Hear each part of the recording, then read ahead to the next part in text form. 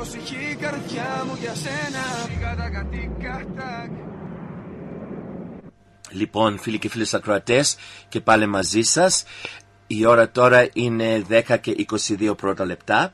Θα μας πάρει τηλέφωνο σε λίγα λεπτά η Κατερίνα Simboni Paraskeva, η οποία βρίσκεται στην Αθήνα, αλλά μου έχει στείλει κλιπάκια, I don't know if you call them that, clippings from YouTube, and I'm going to play them from my phone. So this is the first clipping, είναι ένα ντοκιμαντέρ. Πάμε λοιπόν.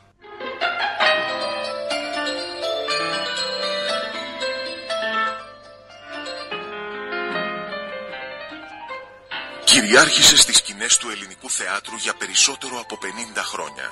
Αδιαφιλονίκητη πρωταγωνίστρια, συνεργάστηκε με τους πρωτοπόρους του νεοελληνικού θεάτρου. Μυθική η καλλιτεχνική της πορεία, ταραχώδης η προσωπική της ζωή. Ήταν η Κιβέλη Αδριανού. Έμεινε όμως το θεατρικό στερέωμα γνωστή απλά Κιβέλη. Παιδί άγνωστων γονιών, η Κιβέλη γεννήθηκε στη Σμύρνη. Άγνωστη και η ακριβής ημερομηνία γέννησής της. Πιθανότερη χρονολογία το 1887.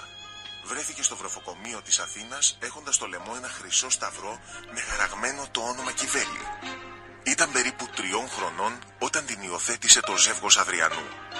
Οι γονείς της την προόριζαν για καπελού, αλλά η κλίση της για το θέατρο είχε ήδη εκδηλωθεί. Η Κιβέλη τελείωσε τη σχολή της Χιλ και πήρε μαθήματα απαγγελίας.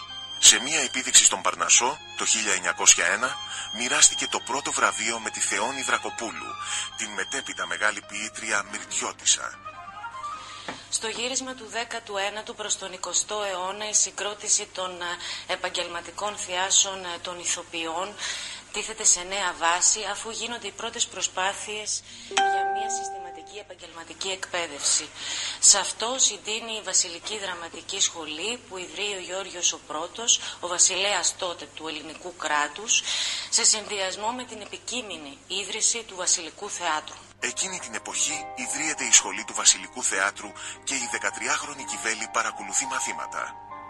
Αυτός που έμελε να την αναδείξει σε πρωταγωνίστρια ήταν ο Κωνσταντίνος Χριστομάνος, δάσκαλος στην Κέρκυρα της αυτοκράτηρας Ελισάβετ, της γνωστής αυτοκράτηρας Ίση.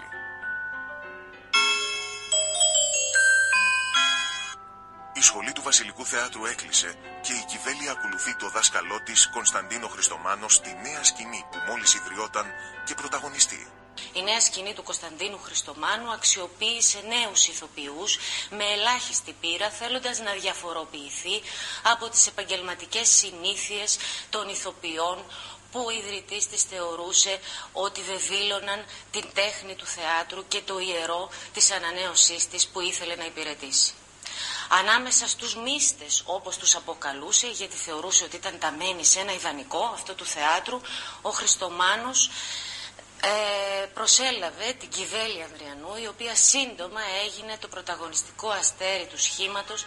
Πρώτος ρόλος της η Ιουλιέτα, με Ρωμαίο το Μίτσο Μιράτ. Ο συμπρωταγωνιστής της, εντυπωσιασμένος από την ομορφιά και το ταλέντο της, την ερωτεύεται και 2 χρόνια αργότερα την πείθει να παντρευτούν. Η Κιβέλη είναι τότε μόλις 15 χρονών.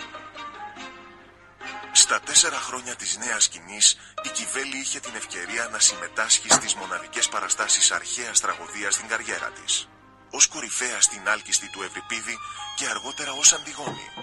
Ξεχώρισε τόσο σε δραματικούς όσο και σε κωμικούς ρόλους. Από τους τελευταίους της ρόλους στη νέα σκηνή ήταν το ημέρωμα της Τρίκλας του Σέξπιρ. Η κόρη της, Μιράντα Μιράτ, δίνει μια γλαφυρή εικόνα της μητέρας της για εκείνη την περίοδο. Λεπτή, λιγερή, ψηλή, 2 γαλανά μάτια, πράσινα πότε πότε, ένα γέλιο κρίσταλο, κίνηση αρμονική και έξυπνη και πεισματάρα και άπραγη ακόμα, αλλά με θέληση και αντίληψη μεγάλη.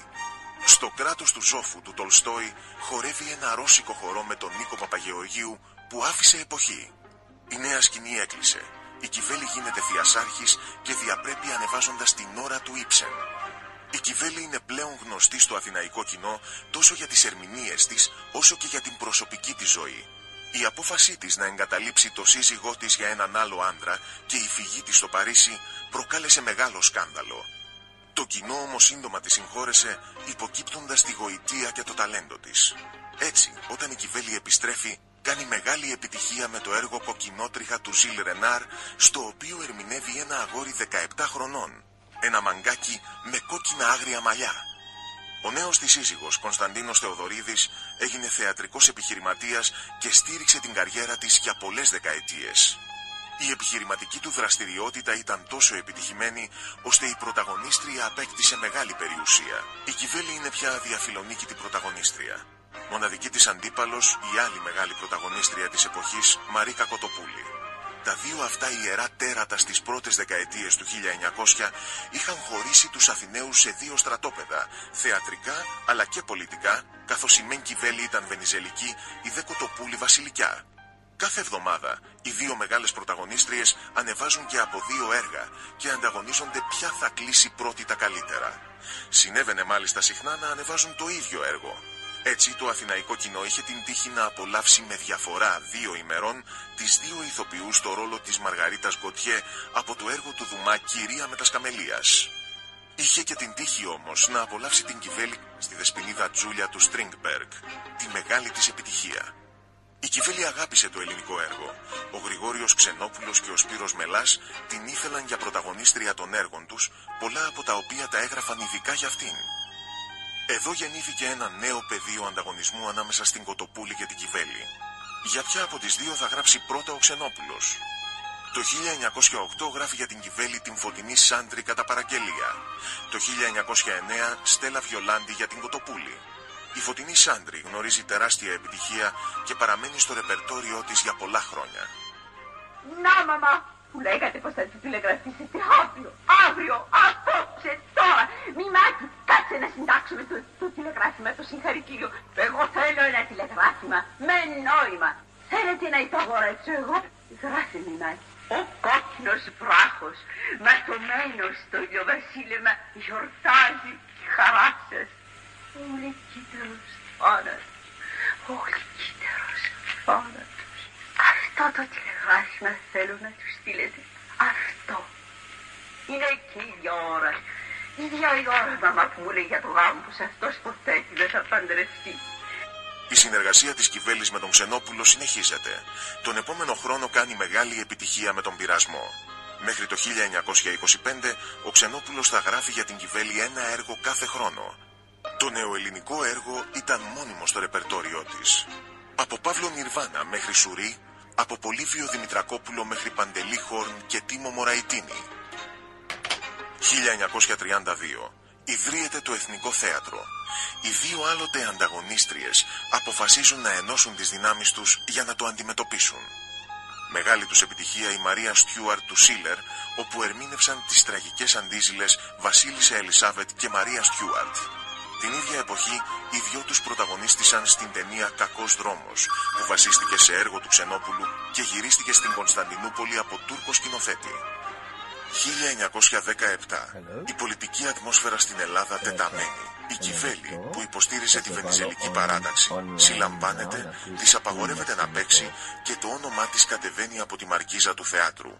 Στη δεκαετία του 20 η Κιβέλη εμφανίζεται σπάνια στη σκηνή, αφήνοντας χώρο στις δύο κόρες της που βγαίνουν στο θέατρο, την Ελίκη Θεοδωρίδη και τη Μιράντα Μιράτ.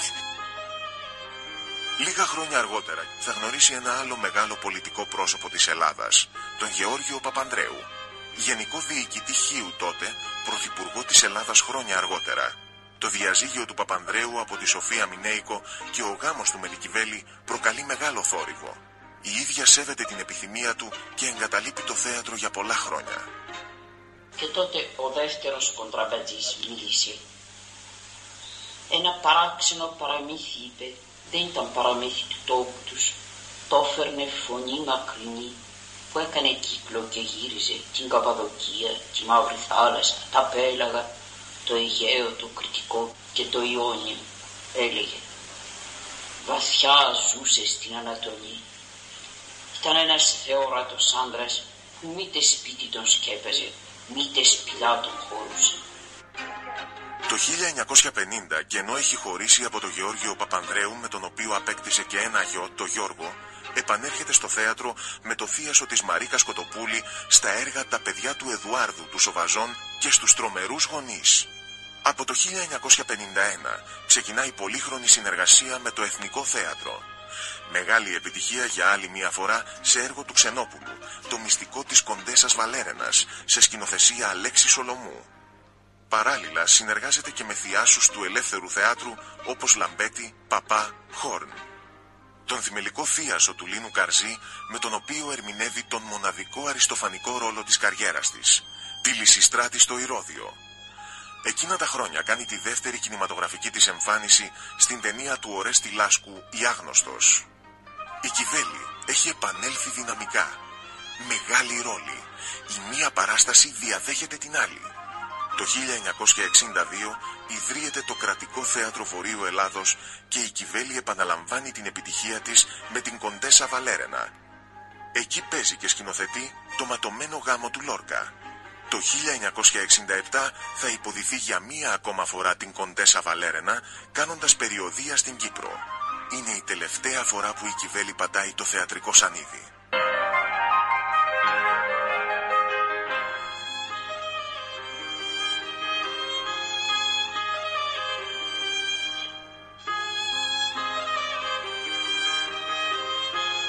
Είναι περισσότερο από 250 χρόνια το μυστικό του ιατρικού κρατιέται στο Βαλερέικο και πηγαίνει κληρονομιά από Βαλέρενα σε Βαλέρενα. Το 1967 η Κιβέλη αποσύρεται οριστικά από το θέατρο, αφήνοντας εκτός από το μύθο της και ένα σημαντικό έργο. Η Άννα Συνοδεινού, που έπαιξε μαζί της στο έργο «Τα παιδιά του Εδουάρδου» το 1950, θυμάται: «Η Κιβέλη μας έμαθε γράμματα στη σκηνή. 1000 σχολές και μαθήματα δραματικής τέχνης δεν μπορούν να αντικαταστήσουν αυτούς τους 2 μήνες δοκιμών και παραστάσεων». Θυμάται επίσης πως η Κιβέλη έλεγε: «Η σκηνή είναι ιερός χώρος. Η αποστολή του θεάτρου είναι εκτός από ψυχαγωγία και μέτρο παιδείας». Η Κιβέλη Ανδριανού υπήρξε μία από τις σημαντικότερες πρωταγωνίστριες που προσδιορίσαν το ελληνικό θέατρο κατά το πρώτο ήμιση του 20ου αιώνα και μέχρι το 1967, όποτε υποδίθηκε τον τελευταίο ρόλο της στο θέατρο, την Κοντέσα Βαλέρενα του Γρηγόριου Ξενόπουλου. Το 1978 η πρωταγωνίστρια του 20ου αιώνα σβήνει, περιτριγυρισμένη από 4 παιδιά, 3 εγγόνια, 6 δυσέγγωνα και 5 τρισέγγωνα.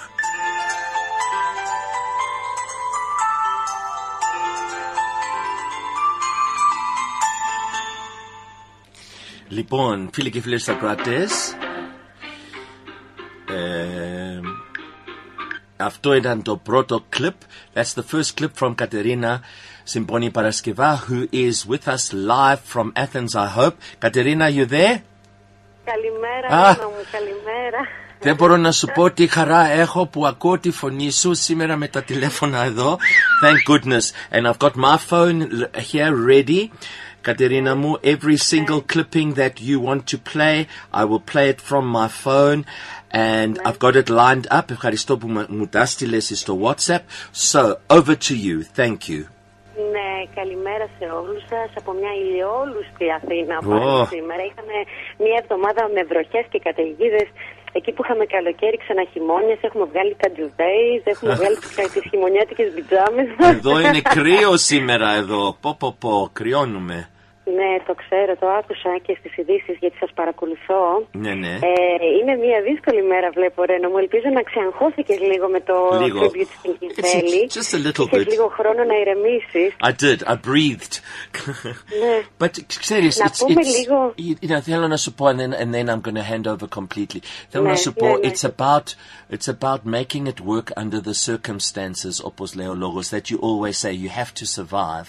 And it's rough and ready, and at one point I had the music still playing while I was talking. Ευτυχώς η Τούλα είναι πάντοτε εκεί για μας, and she sent a message to say, listen, the music, and then Guido Philip, but we got it through, and I did all the interviews, and there's some amazing stuff. We heard from Owen Lonzo about Harry and Manny Castus tonight, and Kyria Maria Tserefosa's son as well is also going to be playing.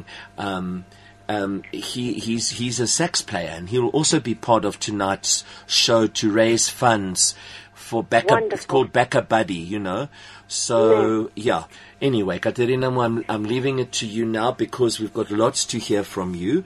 And I want to be able to play all the clippings. Πάμε λοιπόν. Thank you, No, Katerina. we're not going to play many clippings. I'm just going to tell you my news. Okay, all right. Okay. Να πούμε λοιπόν για την Κιβέλη. Ακούσαμε ένα πάρα πολύ ωραίο αφιέρωμα, η οποία είναι... Η Κιβέλη κυριάρχησε στα Σανίδια στον πρώτο μισό του 20ου αιώνα και είχε μια τεράστια θεατρική καριέρα. Όταν οι παλιοί μιλούσαν για το θέατρο, τις δύο κυρίες που πάντα ερχόντουσαν στο μυαλό τους ήταν η Κιβέλη και η Μαρίκα Κοτοπούλη. Right. Εμείς, σαν νεότεροι άνθρωποι, δεν τη γνωρίσαμε. Τη γνωρίζουμε όμως τώρα μέσα από αυτές τις αφιερώσεις που κάνουμε. Γνωρίζουμε πολύ κόσμο. Εγώ δεν ήξερα τίποτα για την Κιβέλη, να σου πω την αλήθεια, μέχρι που έκανα αυτό το research και όταν ανακάλυψα ότι ήταν και παντρεμένη με τον Γιώργο Παπανδρέου, το γέρο της Δημοκρατίας, έπαθα πλάκα στην κυριολεξία, δεν το ήξερα. Λέω, κοίτα να δεις, ρε παιδί μου. Σταμάτησε την καριέρα της η γυναίκα για να ακολουθήσει τον Παπανδρέου σε άλλες χώρες, ξέρεις τώρα, για να μην είναι στα φώτα. Αλλά μόλις χώρισε, ξανά πάνω στο Σανίδι. Λοιπόν, αυτά για την Κιβέλη. Ήταν μια εξαιρετικά καλλιεργημένη γυναίκα και έντονη πολιτική δράση. Λάτρευε τους άντρες και το πνεύμα και τον πολιτισμό. Θα συνεχίσουμε τώρα με άλλα νέα, τα πιο... Αυτά που γίνονται, τα καθημερινά, αυτά που έχουν εξελιχθεί. Να πούμε ότι η Υπουργός Πολιτισμού, η Λίνα Μενδώνη, βγήκε αυτή την εβδομάδα και έκανε μια ανακοίνωση και ανακοίνωσε μάλλον ότι θα ξεκινήσουν θεατρικά δρόμενα, κινηματογραφικά δρόμενα, συναυλίες. Έχουν ανακοινώσει λοιπόν ένα θεσμό που λέγεται Όλη η Ελλάδα ένας πολιτισμός, με μια σειρά από διορθωτικές αλλαγές και να ανοίξουν δηλαδή και τα θέατρα και ο σινεμάς με μέτρα πάντα, έτσι, με 1,5 μέτρο απόσταση, σε κλειστούς χώρους όπου υπάρχει δυνατότητα να αερίζονται καλά. Τέλος πάντων, οπότε να σας πω ότι έχουν προγραμματίσει. Έχουν προγραμματίσει κάτω από αυτή την ομπρέλα που λέγεται Όλη η Ελλάδα ένας πολιτισμός, την οποία, να σου πω, άρπα κόλλα, γρήγορα τα ετοιμάσαν γιατί δεν είχαν και χρόνο.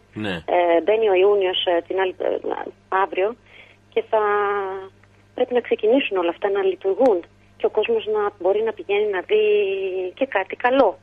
55 λοιπόν παραγωγές, 251 παραστάσεις παρακαλώ. 111 αρχαιολογικοί χώροι σε 38 περιφερειακές ενότητες της Ελλάδας. Θα συνθέσουν το σχέδιο που θα πραγματοποιηθεί με τη συνδρομή 11 κρατικών πολιτιστικών φορέων, που είναι το Εθνικό Θέατρο, η Εθνική Λυρική Σκηνή, το Εθνικό Μουσείο Σύγχρονης Τέχνης, το Μέγαρο Μουσικής Αθηνών, η Κρατική Ορχήστρα Αθηνών, το Κρατικό Θέατρο Βόρειας Ελλάδας, Μόλμεθ, Θέατρο Κάρολος Κούν, το Ίδρυμα Μιχάλη Κακογιάννη και το Λύκειο Ελληνίδων με τον Οργανισμό Νέων.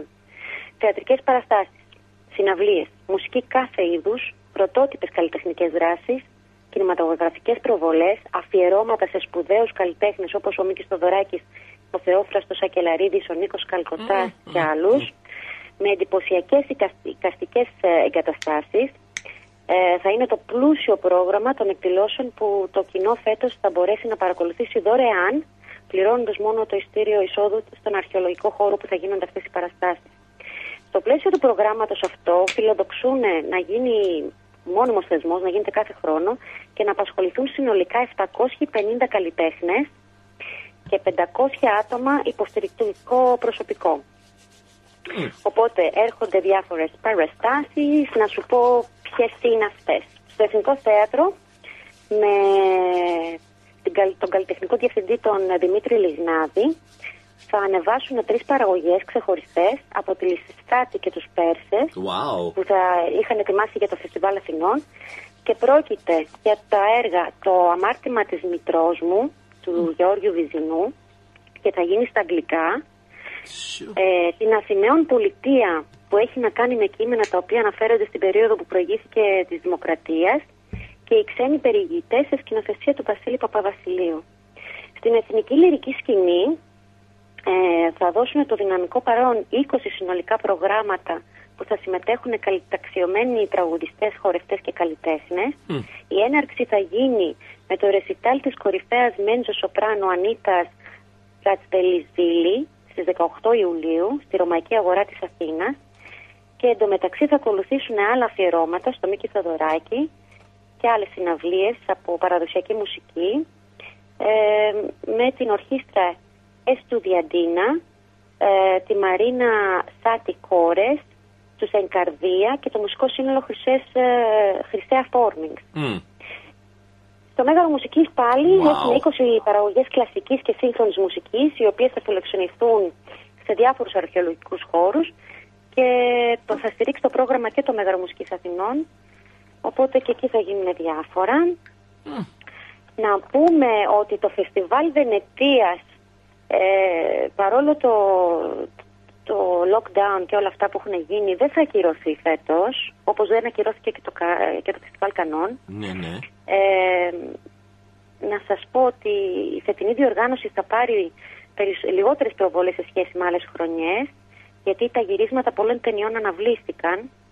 Όμως το αναλυτικό πρόγραμμα του Φεστιβάλ Βενετίας θα προεδρεύσει η διάσημη ηθοποιός Kate Blanchett και θα ανακοινωθεί στα τέλη Ιουλίου μαζί με τα μέτρα ασφαλείας που θα τηρηθούν. Οπότε το πρόγραμμα θα πραγματοποιηθεί σύμφωνα με αυτά που έχουν πει από τις 2 ως τις 12 Σεπτεμβρίου. So we've got something to look forward to, το Φεστιβάλ Βενετίας. Και στο εντωμεταξύ το We Are One, ένα ψηφιακό κινηματογραφικό φεστιβάλ, θα προβληθεί στο YouTube online από τις 29 Μαΐου έως τις 7 Ιουνίου και θα περιλαμβάνει ταινίες μεγάλου και μικρού μήκους, ντοκιμαντέρ, μουσική, κωμωδία και συζητήσεις. Fantastic. Η μεγάλη είδηση για μας εδώ στην Αθήνα είναι το drive-in. Ναι, το είδα αυτό στο διαδίκτυο. Τι ωραίο. Το είδες αυτό. Λοιπόν, εγώ έτυχε να ακούω και ένα άλλο ραδιοφωνικό πρόγραμμα χτες και ήμασταν περισσότερες λεπτομέρειες. Βέβαια, ο πρώτος που ανακοίνωσε ότι θα ξεκινήσουν drive-in συναυλίες, drive-in κινηματογραφικά, drive-in παραστάσεις, τα πάντα όλα drive-in, ήταν ο Δήμος Γλυφάδας. Και χτες, παρακολουθώντας ένα πρόγραμμα στο ράδιο, άκουσα τον δήμαρχο της Γλυφάδας να μιλάει, τον κύριο Παπα-Νικολάου, και εξηγούσε πώς το κάναν όλο αυτό. Και μπορώ να σου πω, Ρένο μου, με όλη την ειλικρίνεια, τον άκουγα και έλεγα πω τι κάναν οι άνθρωποι. Δεν είναι εύκολο αυτό που στήσανε τόσο γρήγορα, να βρούνε έναν χώρο, 10 στρέμματα, που ευτυχώς η Γλυφάδα το έχει γιατί έχουν τον γκολφ. Φτιάξανε μια τεράστια οθόνη, 30 επί 15 μέτρα νομίζω, πολύ μεγάλη οθόνη, για να μπορεί ο κόσμος να παρακολουθεί και αυτά που συμβαίνουν on stage, ότι θα έχουν stage και θα μπορούν να παίξουν ταινίες και θεατρικά και συναυλίες σε αυτό το χώρο. Θα πηγαίνεις με το αυτοκίνητό σου, θα παρκάρεις και θα βλέπεις μια συναυλία. Λοιπόν, το πρώτο driving festival της Γλυφάδας ξεκινάει 2 Ιουνίου στις 9 το βράδυ με μια μεγάλη συναυλία της Νατάσας Θεοδωρίδου, η οποία θα εμφανιστεί αφιλοκερδός. Είπαμε ότι θα γίνει στο driving της Γλυφάδας, που είναι στο πρώτο δημοτικό στάδιο κάτω από τον γκολφ της Γλυφάδας, μαζί με τον Παντελή Κανακάρη. Δεν χρειάζεται να πληρώσεις, απλά μπορούν ο κόσμος που θα πάει, καταρχήν πρέπει να κλείσει online, έτσι, κανένας δεν μπορεί να πάει έτσι. Θα πρέπει να μπεις online στο Δήμο Γλυφάδας και να κάνεις την κράτησή σου, και αντί για εισιτήριο μπορούν να αγοράσουν τρόφιμα ή φάρμακα, τα οποία τα δίνουν μετά στο κοινωνικό παντοπολείο για τους ανθρώπους που έχουν ανάγκη. Οπότε ξέρουμε ότι θα ξεκινήσει με την Νατάσα Θεοδωρίδου. Σίγουρα θα ακολουθήσουν και πάρα πολλά άλλα events, τα οποία θα ανακοινωθούν σε μερικές μέρες. Αυτό όσον αφορά το driving της Γλυφάδας. Υπάρχει ένα άλλο driving, το Athens Drive-In. Είναι το πρώτο εναλλακτικό σινεμά που ανακοινώθηκε. Είναι στο Λυκαβητό, αν δεν κάνω λάθος, το καλοκαίρι, μαζί με τα θερινά σινεμά. Ξεκινάει 1η Ιουνίου. Δεν έχουμε περισσότερες πληροφορίες τι θα παίξει, αλλά ξέρουμε ότι θα ξεκινήσουν. Όπως και ένα driving στο Χαϊδάρι. Το συγκεκριμένο κάνει πρεμιέρα 6 Ιουνίου στις 9 με την ταινία Black Panther, ο Μαύρος Πάνθηρας. Πρόκειται για μια από τις μεγαλύτερες επιτυχίες της Marvel και έχει κερδίσει και 3 Όσκαρ. Είναι υπέροχο. Ναι, υπάρχει και το Ενλευκό Driving Cinema. Ο Ενλευκός είναι ένας ραδιοφωνικός σταθμός εδώ στην Αθήνα, ο οποίος θα διοργανώσει αυτός για 4η συνεχόμενη χρονιά το Driving Cinema. Ξεκινάει 3 Ιουνίου στις 9 το βράδυ και θα προβληθεί, η πρώτη ταινία θα είναι μια γαλλική κωμωδία που λέγεται «Για όλα φταίει τον Γκαζόν». Επίσης να πω ότι σε μια δύσκολη περίοδο όπως είναι αυτή που περνάμε τώρα και προσπαθώντας όλοι οι καλλιτέχνες να ξαναβρούν το βήμα τους, έχουν αρχίσει σιγά σιγά οι καλλιτέχνες να κάνουν δράσεις. Μεταξύ αυτών ήταν και το εργαστήριο αρχαίου δράματος που διοργανώνει για 4η συνεχή χρονιά στην περιοχή Κρινίδων, που είναι στη Δράμα, στην Κομοτηνή Δράμα, δίπλα από τον αρχαιολογικό χώρο των Φιλίππων, από τις 1 έως τις 23 Αυγούστου διοργανώνουν workshops. Workshops αρχαίων δράματος, εργαστήρια. Δεκάδες καλλιτέχνες, μεταξύ των οποίων και η Όλια Στεφανίδου, η Λιδία Φωτοπούλου, η Καριαφιλέλια Καραμπέτη, ο Ακύλας Καραζήσης και πάρα πολλοί άλλοι καλλιτέχνες θα συμμετέχουν και θα πρωτοτυπούν σε αυτό το θεατρικό camp, το οποίο είναι ένα πλαίσιο φεστιβάλ, ας πούμε, και 31 καλλιτέχνες θα συμμετέχουν μαζί με ηθοποιούς, σκηνοθέτες, μεταφραστές, μουσικούς, χορευτές σε διάφορες μικρές ομάδες και θα παρουσιάσουν με το δικό τους τρόπο το αρχαίο δράμα. Ανάμεσα στις τραγωδίες που θα ακουστούν είναι η Αντιγόνη, οι Βάκχες, η Λίδια, η Ελένη, ο Αγαμέμνων και οι Τροάδες. Οπότε όποιος ενδιαφέρεται και θέλει να κάνει workshop και αρχαίο δράμα μπορούν να πάνε στην Κομοτηνή, στη Δράμα, να κάνουν αυτά τα σεμινάρια. Είναι κάτι διαφορετικό, ειδικά για τους ηθοποιούς είναι κάτι που σίγουρα θα τους ενδιαφέρει. Τώρα τι άλλο από νέα έχουμε να σου πω, ότι ξέρεις τι γίνεται στην Ελλάδα λόγω του lockdown και όλα αυτά. Δεν είχαμε μέχρι τώρα συναυλίες και η τηλεόραση, διάφορα ελληνικά κανάλια παίζουν κάθε Παρασκευή και Σάββατο συναυλίες. Συναυλίες μέσα σε δωμάτιο, κατάλαβες? Συναυλίες. Ναι. Εχθές λοιπόν ακούσαμε τον Κωνσταντίνο Αργυρό. Εγώ δεν τον ήξερα και τόσο πολύ, αλλά αυτό το τραγούδι. Αφού είχα την τηλεόραση ανοιχτή, έκατσα και άκουσα τον Κωνσταντίνο Αργυρό. Και εκεί αυτό το πανέμορφο παλικάρι παρουσίασε ένα θαυμάσιο ζεμπέκικο. Έπαθα πλάκα, λέω, έχω πάρα πολύ καιρό να ακούσω ένα τόσο ωραίο ζεμπέκικο. Υπέροχο. Και λέγεται Αθήνα μου, πραγματικά. Μου θύμισε τα παλιά τραγούδια, μου θύμισε Δημήτρη Μητροπάνο, μου θύμισε... Είναι ένα πραγματικά ωραίο τραγούδι και ένα ωραίο βίντεο κλιπ.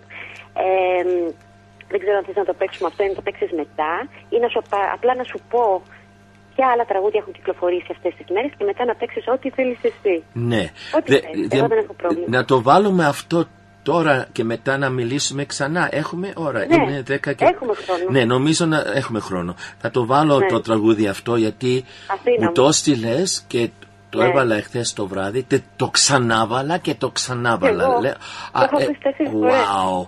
Λοιπόν, σας το αφιερώνω. That's it. Let me find it here. Μπράβο, πάμε.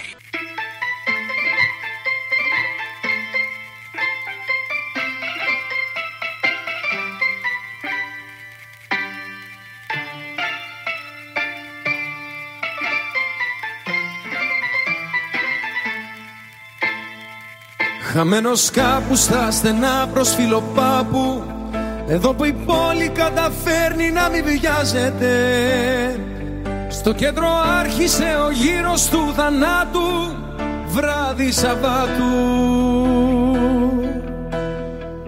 Ένας αέρας να τρυπάει το κορμί μου, εγώ βρεγμένος πιο πολύ απ' την καμπαρτίνα μου. Μα σε ψάχνω απεγνωσμένα στην Αθήνα μου. Από το πάρκο με έχει πάρει το ντουμάνι, απ' τα μπαλκόνια για σεμί και νυχτολούλουδα. Μια ξεκούρδη στη λατέρνα ίσα που πιάνει το τζιτσάνι.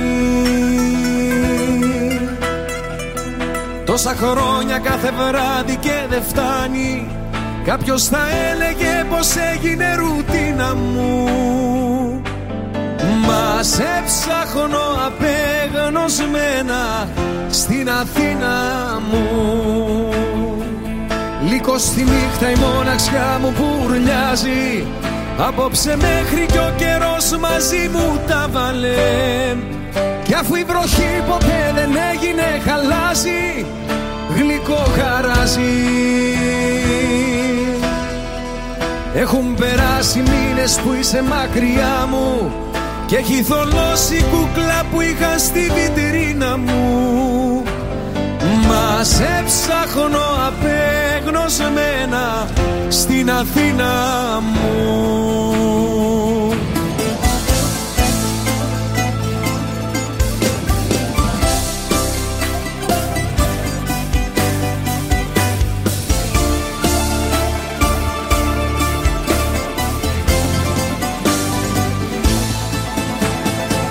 Χτύπα η καμπάνα πένθυμα του λουμπαρδιάρι, σαν να μου λέει πως και σήμερα το χάσαμε.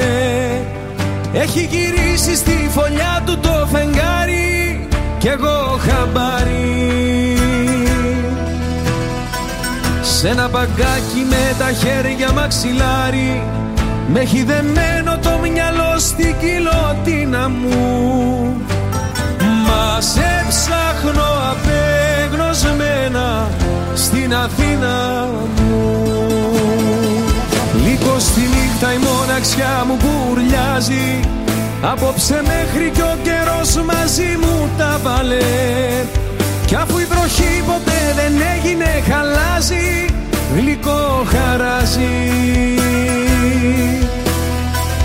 Έχουν περάσει μήνες που είσαι μακριά μου και έχει θολώσει η κούκλα που είχα στη βιτρίνα μου. Μα σε ψάχνω απεγνωσμένα στην Αθήνα μου. Μα σε ψάχνω απεγνωσμένα στην Αθήνα μου.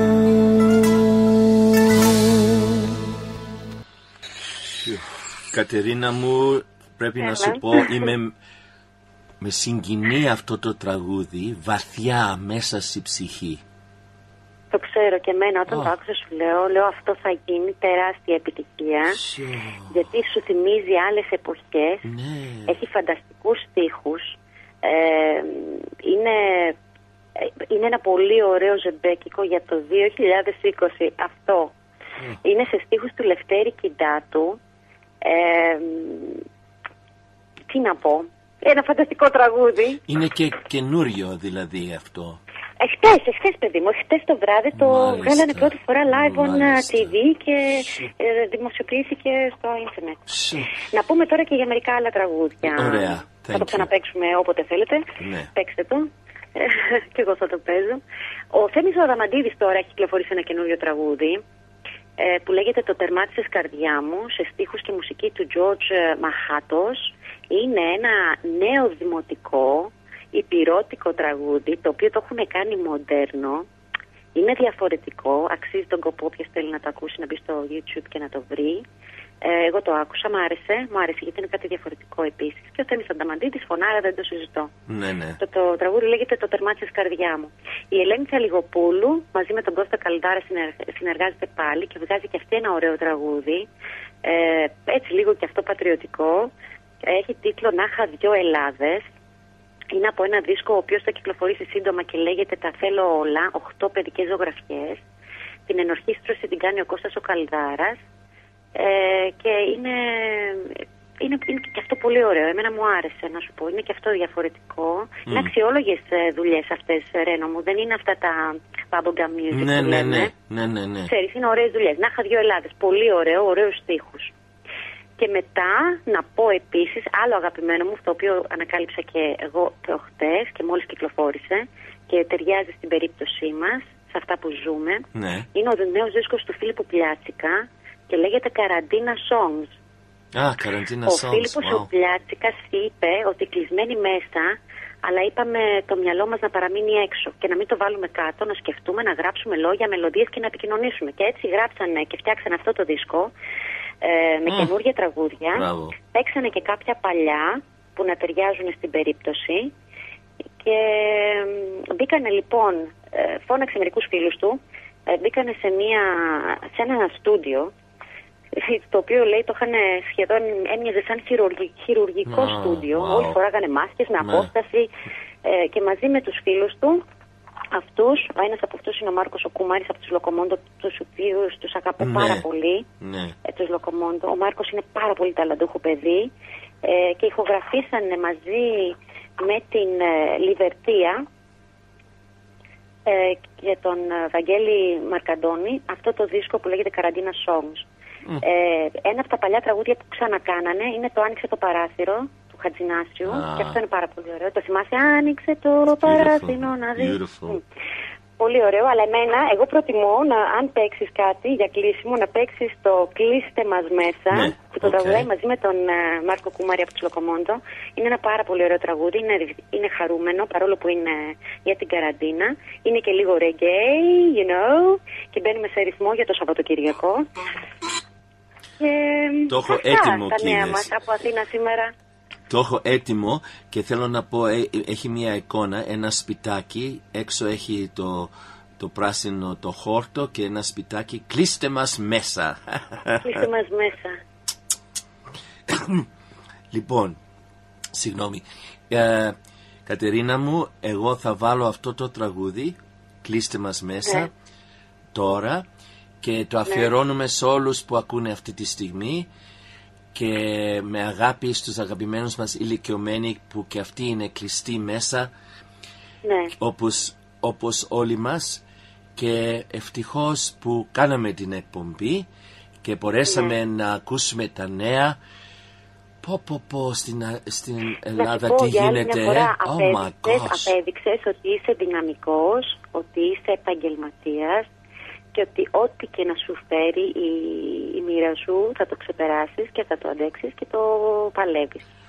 Εγώ είμαι πάρα πολύ περήφανη. Αυτό που έκανε σήμερα είναι πάρα πολύ δύσκολο για έναν άνθρωπο one man show, να τα κάνεις όλα, τεχνικά, μικροφωνικά, μουσικά, νέα. Έκανα αρκετά λάθη όμως. Δεν έχει σημασία. Σημασία έχει ότι έδειξες για άλλη μια φορά πόσο σπουδαίος είσαι σε αυτό που κάνεις, ό,τι και αν κάνεις, με ό,τι καταπιάνεσαι. Μπράβο σου, συγχαρητήρια, και με τη σειρά μου να σου δώσω πολλά φιλιά, να χαιρετήσω όλους εκεί, να περάσετε όμορφα. Υπομονή, 1η Ιουνίου έρχεται, θα ανοίξετε και εσείς σε κάποια κομμάτια της κοινωνίας σας και ας ελπίσουμε ότι τα πράγματα θα πάνε καλύτερα.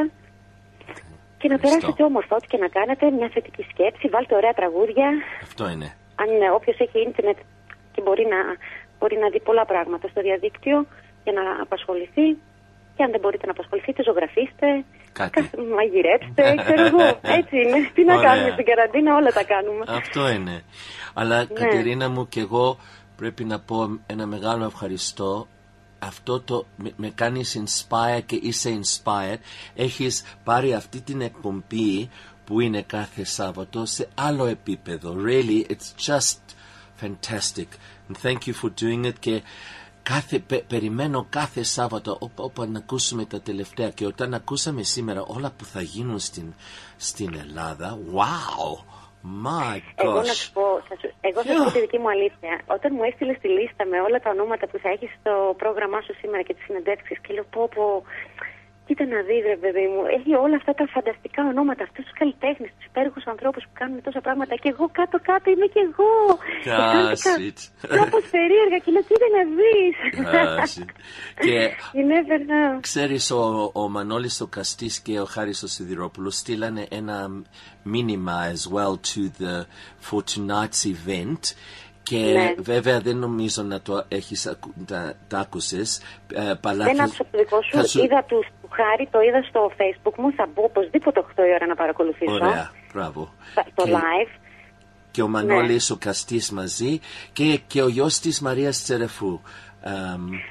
DJ Sex νομίζω λέγεται. Καλή επιτυχία σε όλους τους καλλιτέχνες αυτούς που κάνουν αυτή τη μεγάλη προσπάθεια. Είναι μια πάρα πολύ ωραία ιδέα, είναι και πάρα πολύ καλό που γίνεται.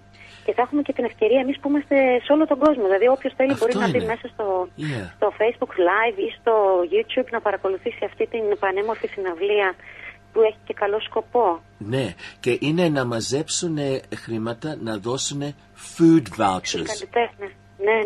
Δηλαδή vouchers, not to go to a charity and then the charity has to send it. Θέλουν να κάνουν a direct route. Να είναι όποιος είναι καλλιτέχνης και υποφέρει αυτή τη στιγμή, χρειάζεται βοήθεια, στέλνει το μήνυμα and they deliver the voucher to you so you can eat. Εκεί έχει φτάσει, Κατερίνα μου, το θέμα. Εκεί έχει φτάσει, το ξέρω. Είναι δύσκολα τα πράγματα και εδώ μη φανταστείς. Και εδώ τα σωστά, ίδια βέβαια. προβλήματα. Λοιπόν, θα βάλουμε αυτό το τραγούδι, κλείστε μας μέσα, dedicated to every one of you listening now. Thank you very much for joining Katerina and I. We're going to be back next Saturday, and we carry on giving platform to anybody and everybody at this time of coronavirus. Coronavirus. Φιλάκια πολλά από Αθήνα. Ευχαριστώ. Okay, Κατερίνα, μου βάζω και τώρα το τραγούδι. Γεια σου. Πάμε. Pam pam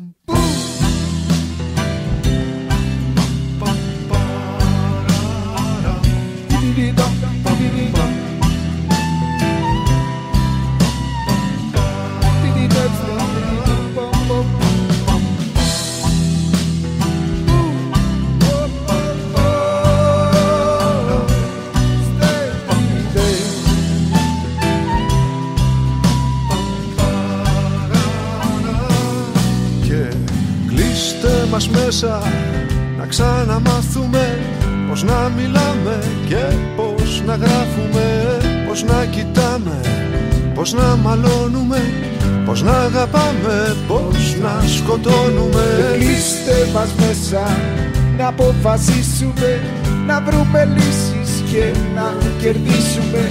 Ένας ιός που χιλιόμετρα έκανε, πέρασε δίπλα μα δεν μας έκανε. Κλείστε μας μέσα να βρούμε φάρμακο με την ουσία που σε κάνει αθάνατο και να την πιούμε και να μεθύσουμε. Κλείστε μας μέσα για πάντα να ζήσουμε. Κλείστε μας μέσα.